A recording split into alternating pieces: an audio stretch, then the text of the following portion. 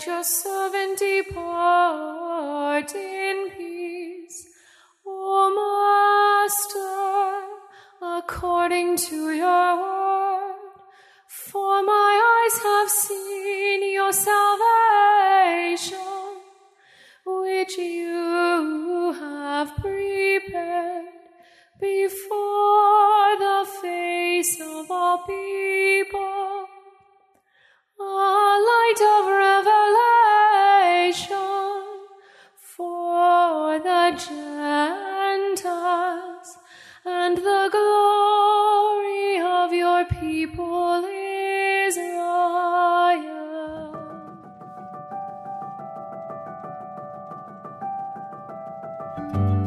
Welcome to Enacting the Kingdom, a podcast about liturgical worship.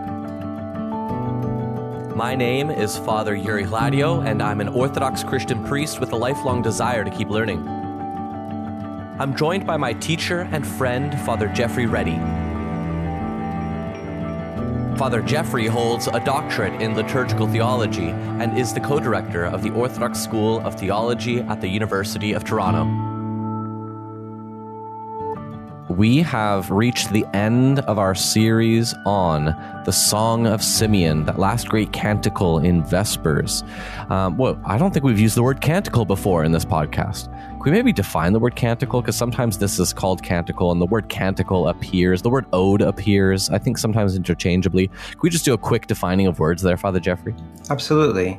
I think, there's a kind of liturgical theologian speak that sometimes gets applied to things like this. I mean, in essence, a canticle is simply another word for a hymn or a chant. I mean, you could sort of infer it's a short hymn, a short chant. I mean, it comes from the Latin. The Greek word, or the word that comes from the Greek, ode, is pretty much interchangeable in terms of, the way liturgical theologians talk about these. So these are essentially, when we talk about liturgy hours and so forth, these are hymns that have come from the Bible. And so we're going to talk about them in a big way when we eventually get to Orthros or Matins, because the whole canon is constructed out of these canticles or odes. But in Vespers, we have this Song of Simeon, which is one of these biblical odes or canticles. It's a hymn that we are able to discern in the original biblical text was already kind of composed in that fashion as a hymn, as a chant.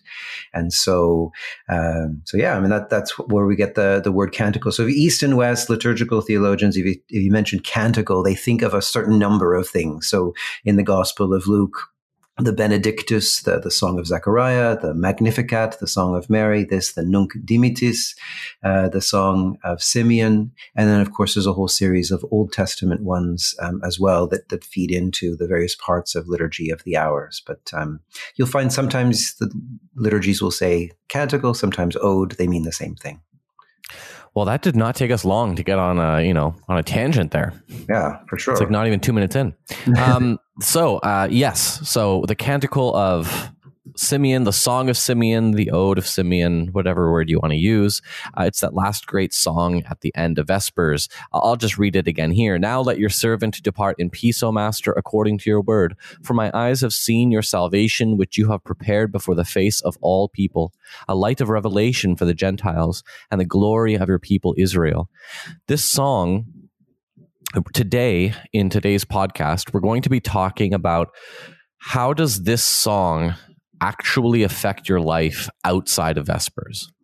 So far in the series, we've been discussing how does this song function within the context of Vespers, but now we're going to talk about how does this song function without the context, like outside of the context of Vespers.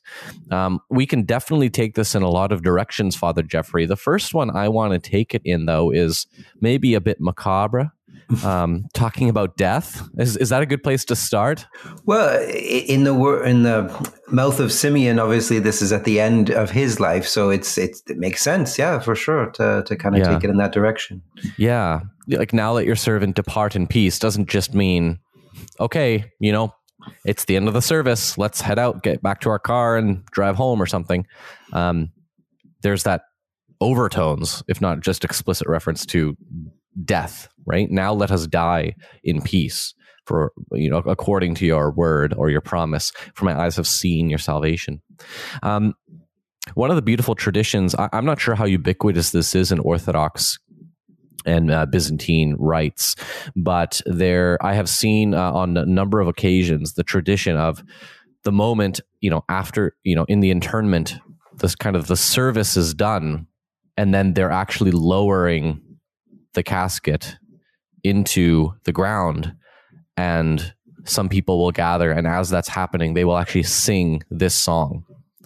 And it's rather beautiful, right? You can imagine "Now let your servant depart in peace" being sung in these beautiful melodies as somebody is actually being put in the ground. And to me, that is one clear reference in my own life, something that I've seen where it really has affected my life outside of Vespers, because this song, I think, does have this connection with, when I sing it or when I think about it, the end of my own life, maybe even, to be a little prideful, my legacy come to my mind. I'm not sure if you've been exposed to that tradition or how ubiquitous it is, but I'll throw it over to you, Father Geoffrey. Yeah, well, certainly, there, or at the moment of death even, the idea of this, song, this canticle, kind of defining the moment, in both Eastern and Western, liturgical tradition and church history, saints' lives refer to it. This is a pretty common place to go in terms of thinking about what actually constitutes a good death. We have in the liturgy, we heard earlier, the litany of supplication, where we pray for a Christian end to our life, painless, blameless, and peaceful, as one way of expressing what a good Christian death looks like. Well, this song really represents a kind of another vision, similar and like unto it, vision of what a good Christian death is all about, that we could say words such as these, or others could express or sing them, on our behalf, that it's a fitting kind of representation of that moment, that we're departing in peace, so painless, blameless, and peaceful. And what kind of death is it? Well, the whole shape of one's death is actually a function of the life that preceded it, right? You don't just in the moment have a good death, having lived however you want, right? You have to, the good death, the good ending to one's life is entirely down to what led up to that moment. I'm not denying the possibility of a deathbed conversion of such. But I mean, in principle, if you want to have a good death, Father Yuri, start planning today, right? Okay. It's not about, in the moment I'll think about it, right? And I'll sing this hymn, or I'll pray something special, and that will transform that moment. No, I mean, what we have here in the figure of Saint Simeon himself is the man who was righteous and devout and who waited on the Lord, right? And so this very hymn is an expression not of a moment, but of a lifetime, not of that kind of singular time in which he's breathing his last breath, but of every breath in his life which led up to that moment. And I mean, you could look at that both ways. It's how we live that determines our death, but it's how, the other way of thinking about it is, it's how we want to die that should determine how we live. And for Saint Simeon, that was definitely the case, right? He wanted to be the one who could say, "My eyes have seen the salvation which God has prepared before the face of all people, a light of revelation for the Gentiles and the glory of your people Israel." These words that came from the prophecy of Isaiah, it was given to him, it was promised to him that he would see that. And he dedicated his life to that reality.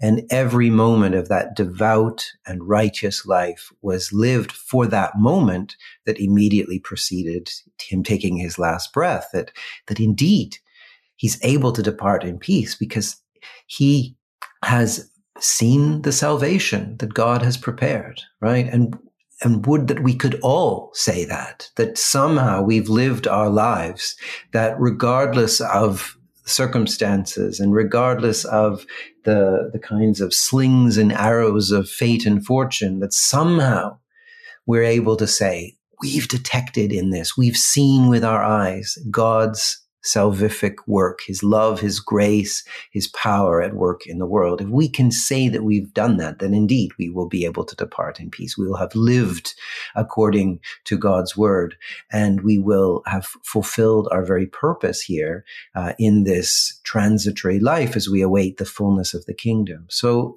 in so many ways, Saint Simeon is this paradigmatic, life and death well lived, well accomplished, well done. I used to, at two of my previous jobs, I would have the same ritual when I finished a shift, right? So I would, say the same words or play the same song over the speakers. And over time, what happens is that as you do these, rituals, they become kind of part of your routine, but they also become they take on this deeper meaning as well. And finally, when it's your last shift, the one example I'm thinking of is when I was at Starbucks, when it was my last shift and I did that routine, the meaning of that routine skyrocketed, right? Because it was symbolic in the sense that it brought together all of the memories, all of the experience, and all of my time there rushed into that moment, right?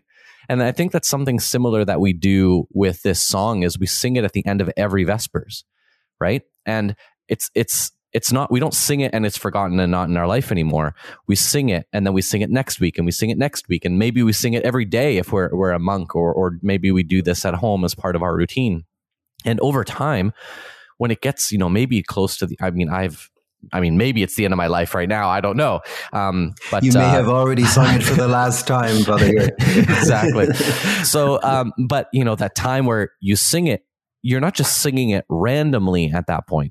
No. Actually, all of the experiences and the memories, maybe not the memories rushing into your mind, but definitely the emotions associated with those memories can come rushing into that moment. Right. And it can take on a very profound meaning.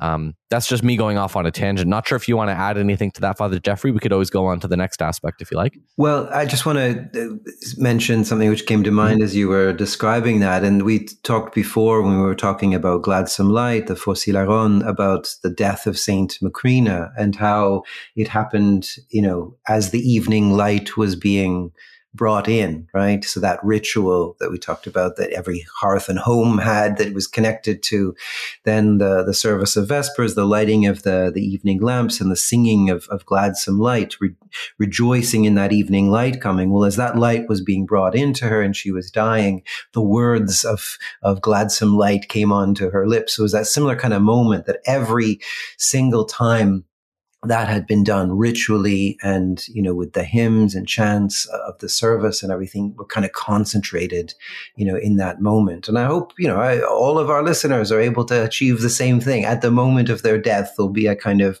liturgically rich, ritually symbolic moment that is somehow connected to the worship of the church year and so forth. And all kinds of things we can latch onto in this way, but certainly this Song of Simeon is one of those moments. Can it possibly be that it will be on our hearts and lips as we take our last mortal breath? The podcast you're listening to reflects only the public half of the overall project of enacting the kingdom.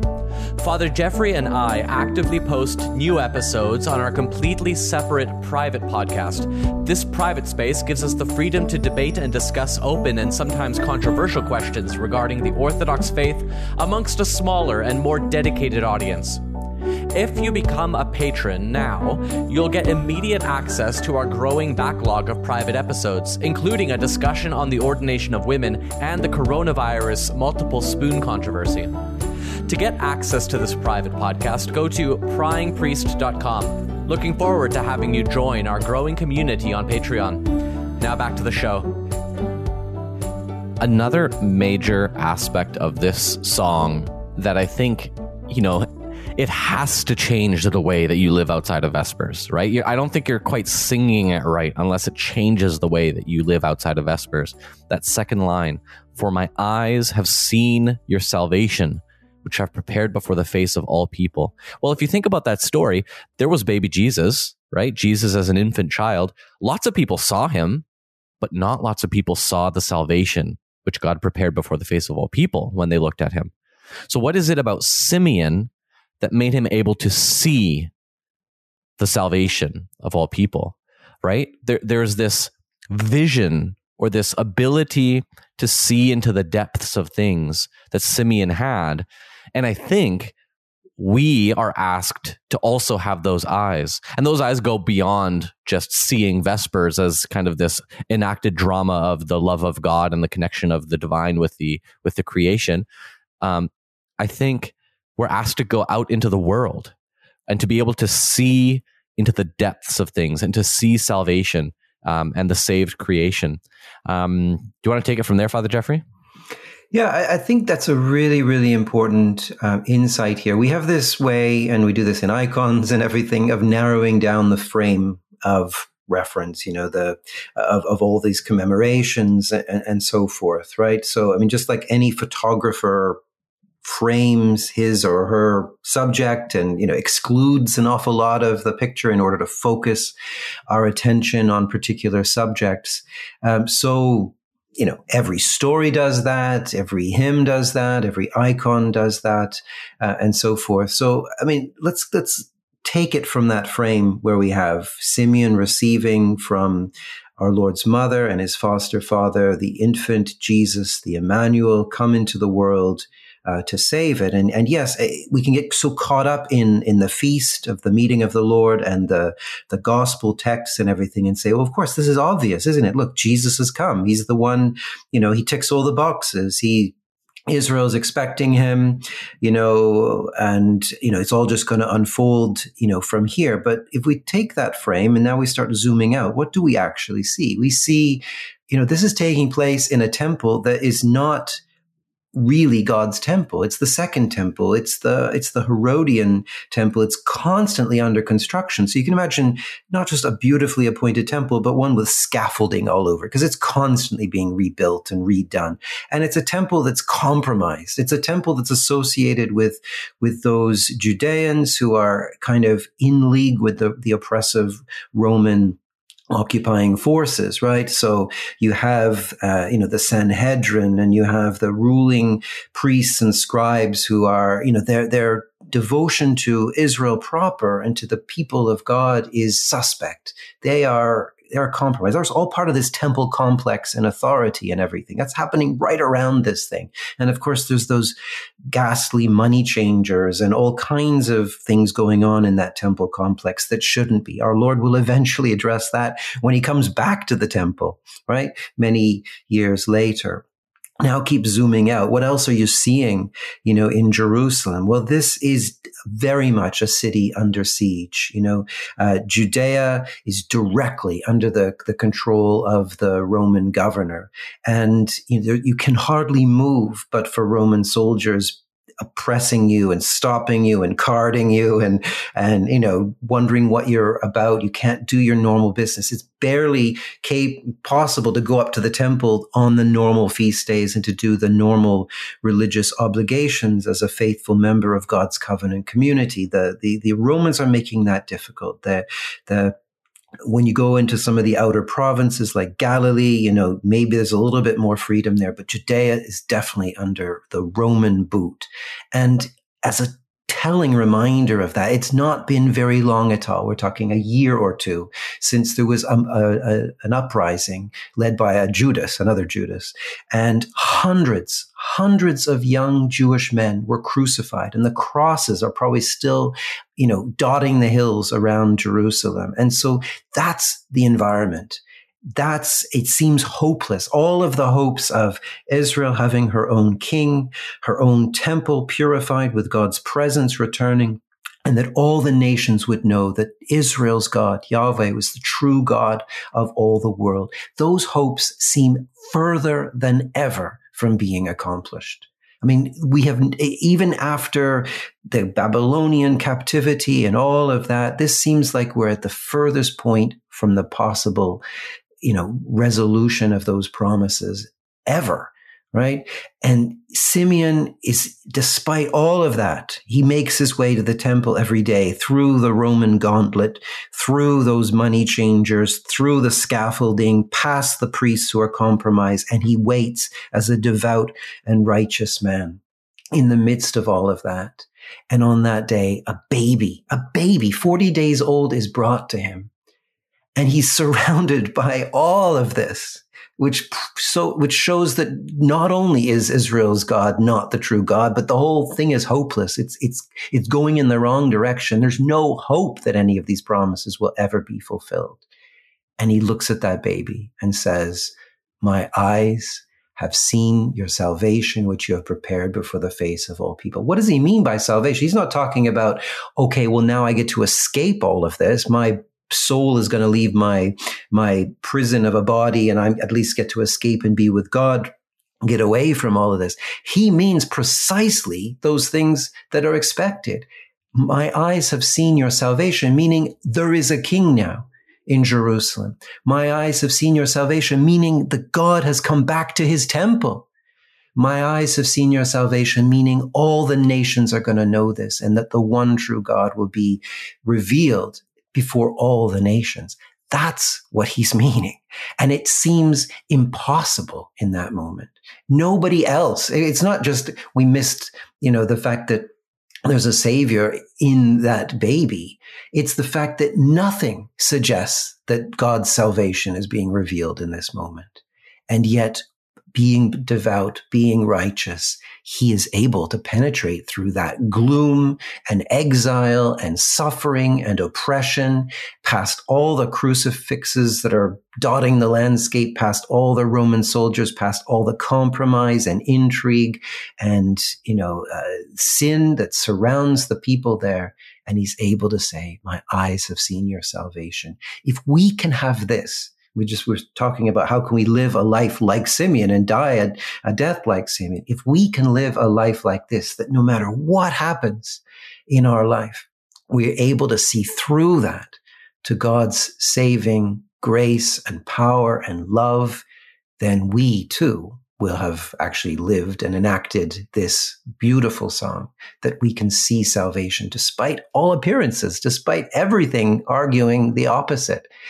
God is the God of all. He is king. He rules. He's sovereign. And he is working it all out so that he will eventually be all in all and the kingdom will be fully revealed. That is the salvation that we can see even now, even in despite all of our suffering and toils and struggles in this life, like Simeon, who was hardly living at a high point in history, except that it became not only the high point, but the nexus point of all space and time, the coming of our Lord into the world. But it was at a dark moment indeed that he was able to see that light.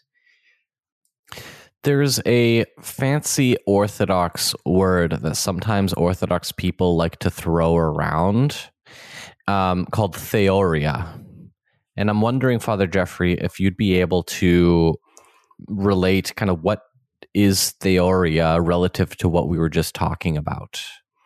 Okay, well, it's one of the Greek words for seeing, right? And there's a whole range of them, which, they don't have absolutely hard and fast and neat and tidy categories, much as we would like sometimes these Greek words to say, well, in English there's one word for seeing, except there are several. But in Greek there's a whole bunch and they all mean these very particular different things. It's not always the case, but generally theoria means this kind of insight, this kind of seeing beyond what is apparent into what is, the kind of deeper inner reality of something. And it's certainly the way patristic tradition will pick that up. So various church fathers will talk about this being one of the kind of gifts of the Spirit. It's an act of enlightenment or illumination of the Holy Spirit coming within us. They'll talk about that as being one of the goals of even reading the Scriptures, right? That we can see beyond the letter on the page to kind of some inner spiritual meaning, whether it's typological or even, in the Alexandrian school, often more allegorical understanding, but certainly, eschatological, Christological. So we read Psalms in the Old Testament, and we see the whole life of Christ. The whole gospel is told through the Psalms. Well, that's not the literal kind of historical on the surface meaning. But if we look with this kind of deeper way of seeing, we can see that reality, is already there. Well, that way of reading texts or of reading history even is something that is applied also to our whole life, right? That we can learn spiritually with spiritual eyes, the eyes of the soul, as it were, to kind of see past realities to what is really happening. I mean, the whole tradition of writing lives of the saints and writing them in a particular way, even the Gospels themselves are written, in this kind of way, because, you have to recognize that they're all written, post, death and resurrection of Christ, post his ascension, post Pentecost. These Gospels get written down. And so there's ways in which the synoptic Gospels, Matthew, Mark, and Luke, tell the story of a gradual enlightenment of the disciples. But there's certain things that are being revealed and focused on that you'd only have focused on because of the resurrection and ascension of Christ, right? The average person looking at what's happening in this scene in the Gospel of Luke, let alone any of the scenes in the Gospel, if you were just looking with a camera lens, for example, that kind of agnostic or, detached camera lens view, you wouldn't be seeing this. Take the baptism of Christ. Who heard the voice? Who saw the dove? Who knew this was the anointing of Jesus as the Christ, as the Messiah? Except those who are able to look back with this kind of spiritual insight into the moment, right? And so it's possible that the same reality on the surface can be seen in different ways. Some don't see past the surface. Others read other things into that or interpret every event in different ways. And that's this idea of this kind of spiritual way of seeing that ultimately is informed by the light of the resurrection, by the light of the indwelling of the Holy Spirit after Pentecost, the coming of the Holy Spirit upon the world, so that we can see more deeply into the reality, of things. And so this is the kind of insight that St. Simeon demonstrates, right? That there's nothing to suggest he's seen salvation except his capacity to see beyond the surface into the inner reality of things. And of course, he's precisely right. And he has further insights too. We already spoke about talking to Mary the Theotokos and saying that, a sword will pierce her heart. He's able to kind of prophetically see how that salvation is going to have to unfold. Now that part maybe is a little easier to predict than seeing salvation in the first place, because of course the whole reality of Israel that Simeon knows is one of swords piercing hearts. So that's not too many points for that one in a sense, but the reality is he's able to say how God's plan is at work in this infant child brought into the temple, despite all the appearances around, through this theoria, this spiritual insight, this inner way of seeing past the physical reality on the surface. And I think we're asked as Orthodox Christians to have theoria in our own life, right? To be able to, in our families, perceive the activity of God in our own life, in the faces of those that surround us, and to foster a life. This is one of the reasons why we do things as Orthodox Christians, to foster a life which, metaphorically might be a life that is cleaning your theoria glasses so that you can put them back on and actually see what is really there, the inner workings of things. And everything that goes wrong in our life and everything that we feel disturbed about and worried about and anxious about, etc., the things that bother us, the things that tempt us, it has everything to do with only seeing just so deeply and not very deeply at all, unfortunately. We get sick and we get despondent, or we reject God because we think, why has he abandoned us, and so forth. We were only able to see beyond that, to see that suffering could actually lead to, new insights into how to love others, or how to allow God's own love to penetrate our hearts. Then we would see that it's no bad thing. And as I said, if we read the Gospels, if we read all the lives of the saints through church history, this often is the message of looking beyond what's happening on the surface. People are getting their heads chopped off in the stories of the martyrs. Well, that's not good. Surely this is a sign that God isn't actually sovereign or mighty or in control, or that this is heading in the right direction. Except that if you look past the surface story, you'll see the truth of what's really happening here, and that things are unfolding towards that point in time where our Lord will be revealed as all in all and the kingdom fully inaugurated. Well, if we could only do that in our own lives and see every setback, every struggle, every suffering, every temptation as something deeper, something that is ultimately leading in the right direction, then we wouldn't worry. We wouldn't be troubled. We would know, as our Lord says to his disciples, don't be downcast, be of good cheer. I have overcome the world, right? And if we could live our lives with that sort of insight into everything, we would be able to not only have a more settled and contented life in which we would live like Saint Simeon here, but we would also be able to share that with others, right? We would be that light of revelation for the Gentiles and the glory of God's people, Israel. We would be able to continue to shine God's light to others so that they would also not be despondent, downcast, sad, tormented by the things of this life, knowing that what lies below the surface, behind, and in this deeper meaning of things is something of the story of God's salvation, of his glory being revealed to the world. You've just finished listening to another public episode of Enacting the Kingdom. If you're getting value from this podcast and you'd like to support the show, you can head over to pryingpriest.com to become a patron.